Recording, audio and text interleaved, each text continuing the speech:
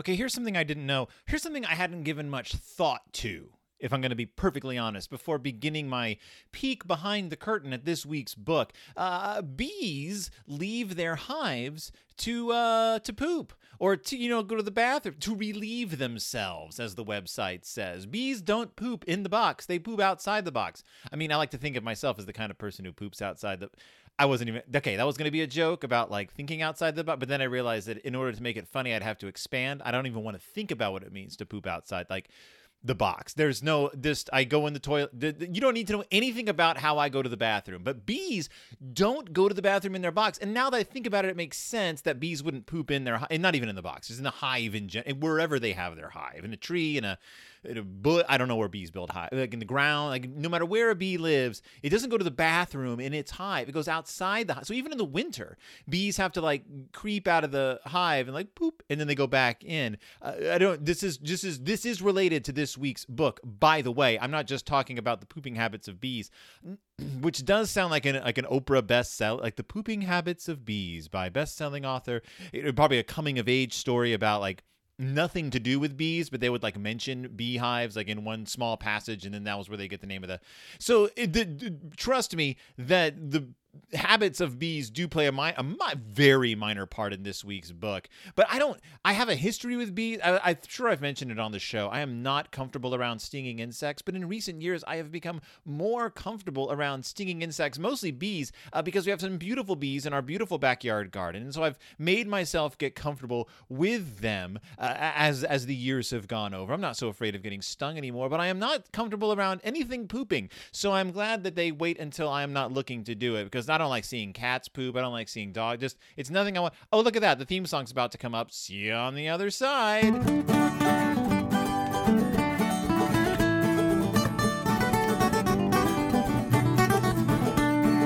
Welcome back to Deep in Bear Country, a Berenstain Bearcast. I'm your host, Phil Gonzalez, and this week we are not going to talk about the pooping habits of bees anymore. We're not going to talk about the pooping habits of anyone anymore, actually. We don't need to concern ourselves with do bees poop? Do bees poop? I know that the book says that everyone poops, but I'm just going to look it up. Do bees poop? Do bees poop? The first question that comes up is, do bees poop honey? And no, my child, bees don't poop honey. They vomit honey. They don't poop it, though. But yes, bees do poop. They also groom each other like cats to maintain their yellow fur coats. That's actually on a website. The first thing that came up on Google when I asked if bees pooped. Yes, they do. They do poo outside the hive, though. It's very important for the hygiene of the hive, as it says.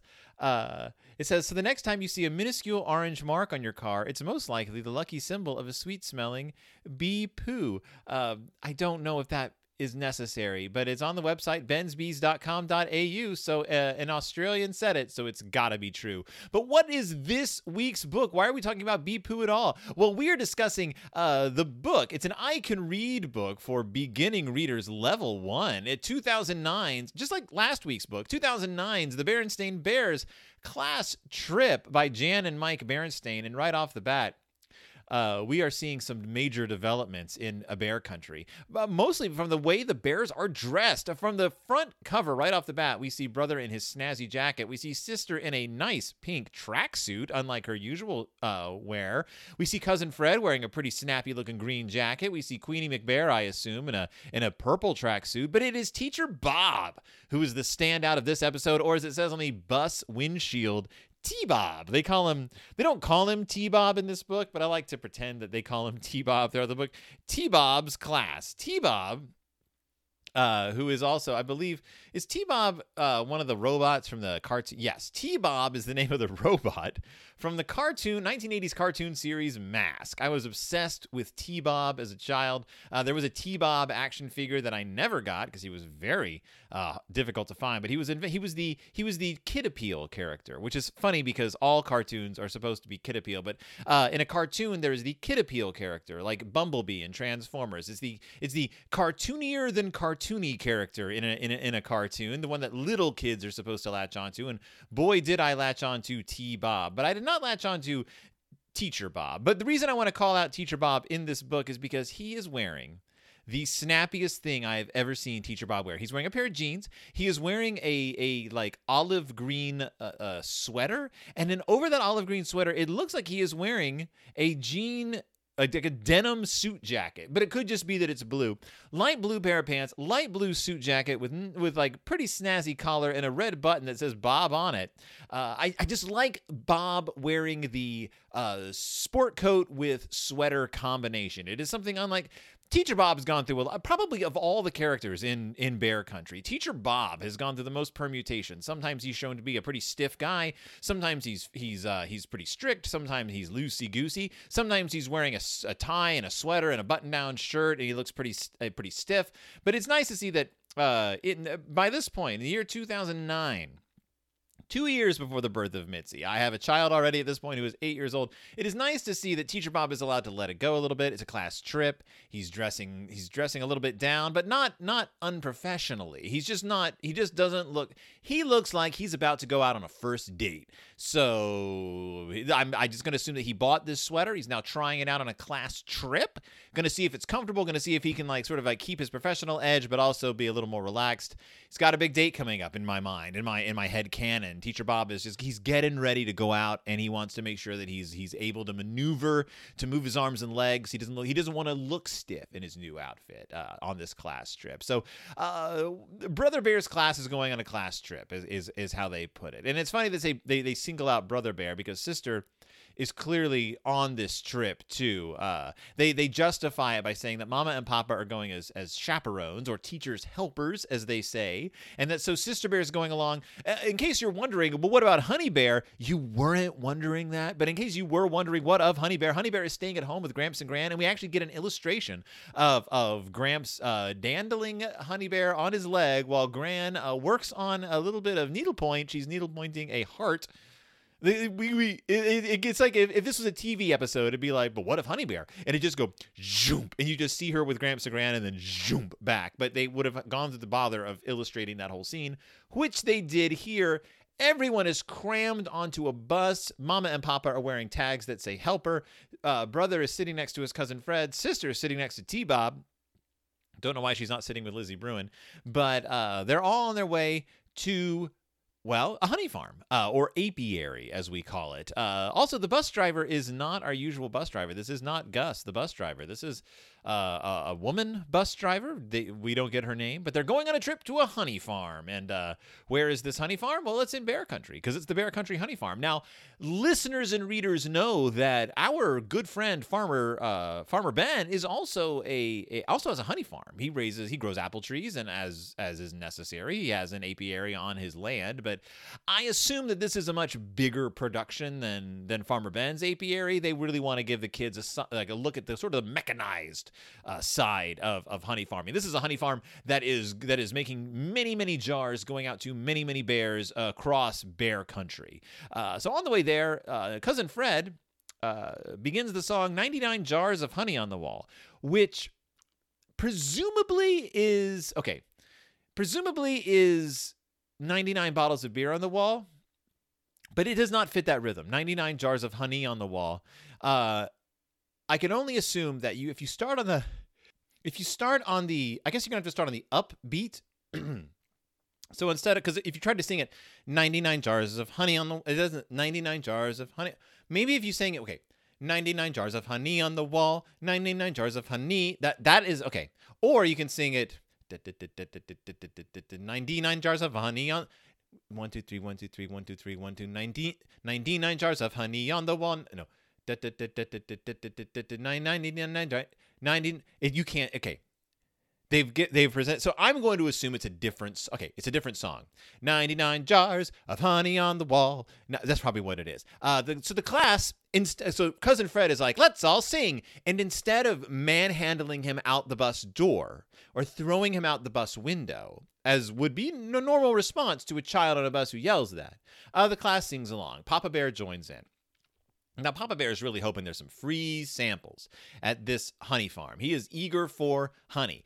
We know Papa is a honey addict. And here's where we get to the weird part of this book. So this book is strange because it brings us back to the goofy trouble-causing papa of old, but it's also new bears, NU umlaut bears. So these bears are a little more grounded in reality. So the way papa behaves in this book is pretty incongruous with the way the book is presented. So they get to they get to the honey farm, not to the bunny farm. They're not eating rabbits. They get to the bunny farm. Hooray! They shout, hooray, hooray.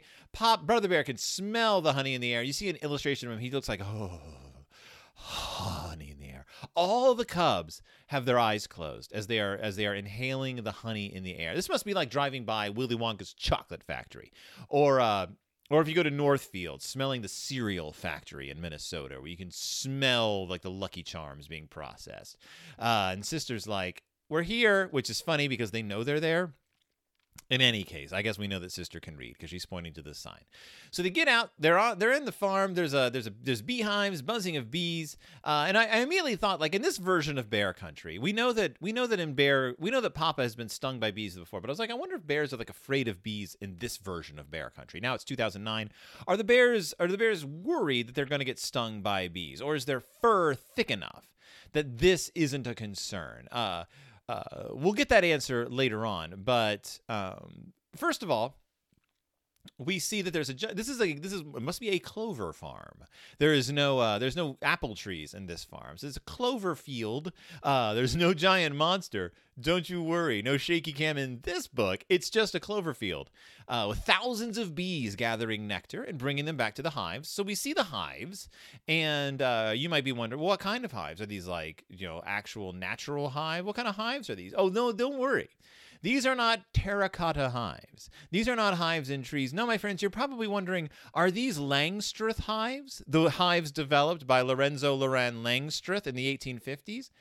Why, yes, in fact, they are. Prior to Langstroth's inventions, bees were mostly kept in baskets or log-like hives.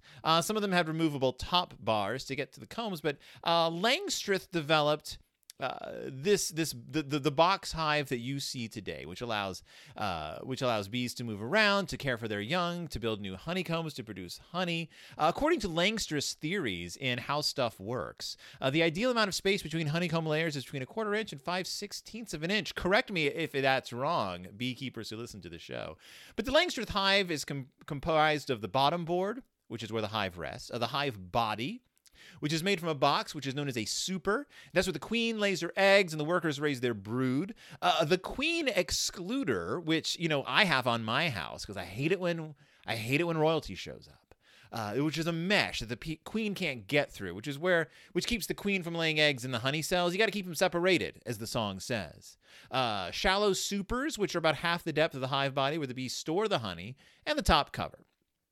It's a box, and it's got handles so you can move them around. You've seen these. If you've seen an apiary, you have seen these beehives, these Langstroth hives. And that's what we see here. That's what we see in the book. We see fields of Langstroth hives, and one of them has a removable removable side, so you can see inside. There's like a glass window, so you can see in. And I gotta tell you, these bees are giant. These bees are the size of the murder hornets we heard about, size of about half the size of a bear's palm. These are big bees. So the bees fly out.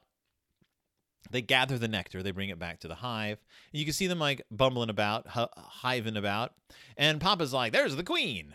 And Teacher Bob is like, that's correct. All the others are her children. And I find it funny that like it's Teacher Bob that's like showing the cubs around, like not like an employee of the apiary who's showing cubs around. Like it's just fun. It's fun. Like, no, are there any employees here? We don't know. Wish there were, because what's about to happen is bad news. Because Brother's like, well, how do you get the honey out of the hive? And Papa's like, I'll show you. And he just rips the lid off of a hive. The bees freak out. They fly out. They swarm after the bear. So this is where I'm like, okay, they are afraid of getting stung. You don't want to get stung. I'm sure your thick fur protects you, but you don't want to get stung by an entire swarm of bees. He shuts himself in the honey barn and locks the door, which is hilarious. Like the bees are chasing them.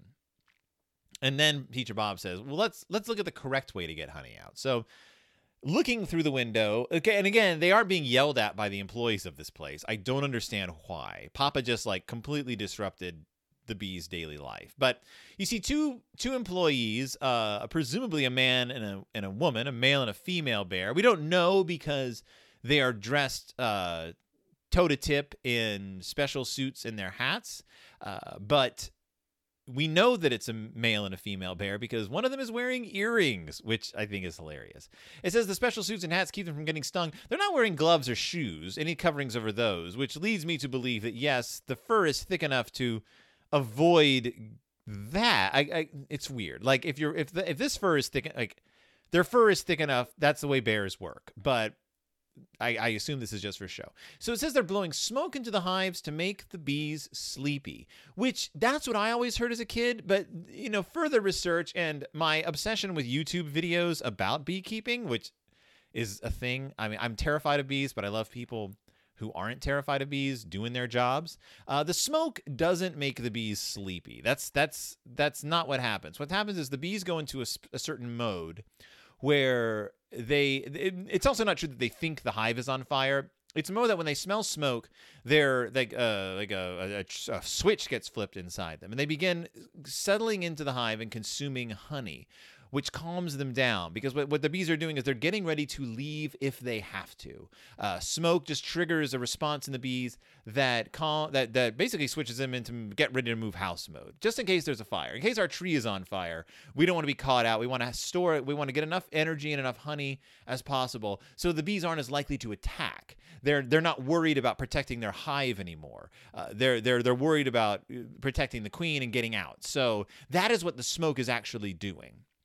It's not making them sleepy. It's just putting them on guard for like a fire. So they, but the bees do, chill out, and then you can remove the giant slides that have the honey on it and the honeycomb on it. And these slides are cool because they allow beekeepers to use the same, and they allow the bees to use the same comb over and over again, which is good, because then they don't have to use a lot of their time or energy building more comb or using any of their own personal resources to make more comb. Now, this is where you get the honey. Now, what is honey? Well, the bees go out and they get the nectar. And how do they get the nectar? Well, they swallow it, and it goes into their honey stomachs. They come back to the beehive. They regurgitate the honey to other bees. And it kind of, from what I've been able to gather, there's a lot of eating and regurgitating of this honey because it gets mixed with enzymes. And as it gets eaten and regurgitated back into these cells, it loses a lot of its water. Honey has a lot of water in it, like 70, like nectar is like 70% water. But honey has far less water in it. So as they regurgitate it, it loses its water. And then the bees fan it with their wings. And that evaporates a lot more of the water. And so you're left with a product that's like 20% water and is mostly complex sugars and enzymes. And that's your honey. It's excruciatingly sweet. It's such a sweet product. If you've ever had honey, and you may have, it's not uncommon. It's a very sweet product. It's just a sort of concentrated nectar with bee stomach enzymes and other bee things. Some people are kind of grossed out by it. When you think about it, it's something that's been in a bee and come out again. I don't mind. Like, it's been in an insect. That's not like it. It's not like it's been inside a cow. Like, I don't, like, for some reason, like, the thought of a mammal or a bird regurgitating something is gross, but like a bee, it's a little tiny thing. It's like chemicals. It's not big enough to be gross. It's small enough to be scary. And that's it. That's what they regurgitate. So you take out the honeycomb and you put it in, and they show this in the they don't show the bees throwing up in the book. But they do show them taking out the comb and putting it in a giant centrifuge, or as they say, in a big wheel. And that's true. You put a bunch of the okay, this is weird. So it shows them putting the honeycombs on the outside of a wheel and then spinning it, and then the honey falls into a pot. And maybe, I don't know, was there a centrifuge that worked that way? All the honey centrifuges I've ever seen, you put the honeycombs inside the centrifuge, and then it collects inside. This is like an exterior centrifuge, which looks like the honey would just get flopped all over the walls. This honey is only falling in one direction, which is into a giant vat. It doesn't make any sense. Also, there's a spigot in the vat, but it's halfway down the vat, which means they'd only be able to get out half of the honey, assuming that the whole thing fills up entirely. In any case, it looks shoddy to me. Like someone didn't do that. I don't know. Maybe this is readers, listeners, write in. Let me know if there has ever been a bee centrifuge that operated externally. It's weird. But in any case, Papa, being Papa, screws up again. Says he cannot wait to taste the honey. He leans over to lick out, like to stick his head in the vat of consumer grade honey and gets honey poured all over his head. This is absolutely unconscionable. This is uncalled for. You're contaminating the product of a business. Like he's sticking his head into it's horrible. He has to get hosed off by Mama. Teacher Bob presents free honey samples for the Cubs, who all say yee, Y-E-A, yee. And they get on the bus. They're heading back home. They're all drinking their honey. Mama says she saved some for Papa. He's like, I already had my sample. And that's the end. And I'm a little appalled by Papa in this book. Like, it's okay. It's a bit of a joke to be appalled by Papa's behavior in the Berenstain Bears books. We know he's a goof. We know he's a bit of a screw up. This is unconscionable. Just seeing Papa stick his head in a vat of honey to get the honey out. Like, what is he? He's not a wild animal. He is a intelligent bear. But for some reason, I'm gonna look this up. Honey centrifuge, like external comb. Like, how does that work? Like putting the honey on the outside of a centrifuge. No, it would just throw it all over the wall. Yeah, I see nothing. I see all these pictures of centrifuges, from old-timey ones to modern ones, from hand cranked to giant industrial. I don't see any with the honeycomb on the outside. I see that maybe people scraping the honey. I see them scraping the comb. I see them putting it in the centrifuge. No, it's not how it works. I think people would have figured that out a long time ago. There probably are honey extraction ways that don't involve centrifuges, but this is not it. This ain't it, kid. That's not how it works. A bear cannot stick his head in the centrifuge. I mean, there are hives that have like ways that they set it up so the honey flows out of the hive naturally. They're called flow hives, but that's not what they're showing here either. Like, this just looks like something that someone made. I don't know. Maybe I'm wrong. Maybe there is a way that they do this that isn't internal. But I did also want to point out that this is also something that some people point out as cruelty to bees. I have heard people say that bees are put in the centrifuge. That's not the case either. There's no bees in the centrifuge. Bees don't get spun around. Only the honeycomb does.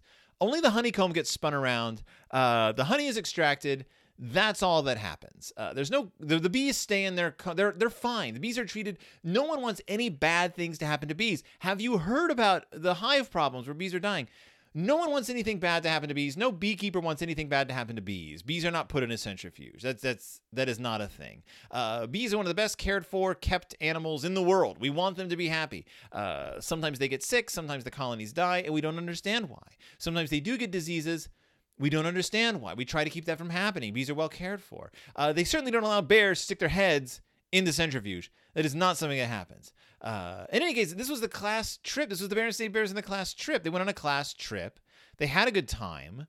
I did not go on class trips in elementary school. Did you? For me, personally, we weren't allowed to. They did not allow trips off campus when I was in elementary school. It was against our school policy. So there was never a field trip. We never took a field trip in all of my elementary school years, all of my junior high years too. No field trips allowed. That was not a thing that we did. People came to the school and talked to us, but we were never allowed off campus. I don't know if it was an expense thing. I don't know if it was an insurance thing. I don't know why they actually made that rule, but so to me, I would read books where kids would go on field trips and just be astounded that this was a thing that happened. So let me know if you listen to the show. Did you go on field trips in elementary school? Where did you go? Did you go to apiaries? Did you go to beehives? Did you visit beehives? I never went to an apiary as a kid either. Just they weren't things that we did. I'm sure they existed, but it just wasn't a thing around where I lived. I've been to apiaries since, been to apple orchards, visited, seen them happen. I don't get too close, but I respect the apiary. I respect the honey farmer, the bee farmer. So do you go to do you have an apiary? Do you raise bees? Let me know. Write in BerenstainBearcast.org. You can write to me on Twitter at BStainBearcast. Let me know. Do you like honey? Do you raise? Just let me. I want to know your experience with bees and class trips. This book, though, you can still get this book. This book is in print. You can also get it online. You can get it virtually, which is how I got it, an electronic copy. It's nicely illustrated. It's Jan and Mike. The bears are on model. The illustrations are fun. They're cute. It's a little wonky in a couple of places, but I like it. It's cute. It's nicely colored. It's a fun book, and the kids can learn a little bit about bees. Just tell them that bees aren't put to sleep by the honey or by the smoke. They're put to sleep. They're like hormonally triggered into trying to protect their hive. That's it. Also, Teacher Bob looking pretty snappy. Hope that date goes well, Bob.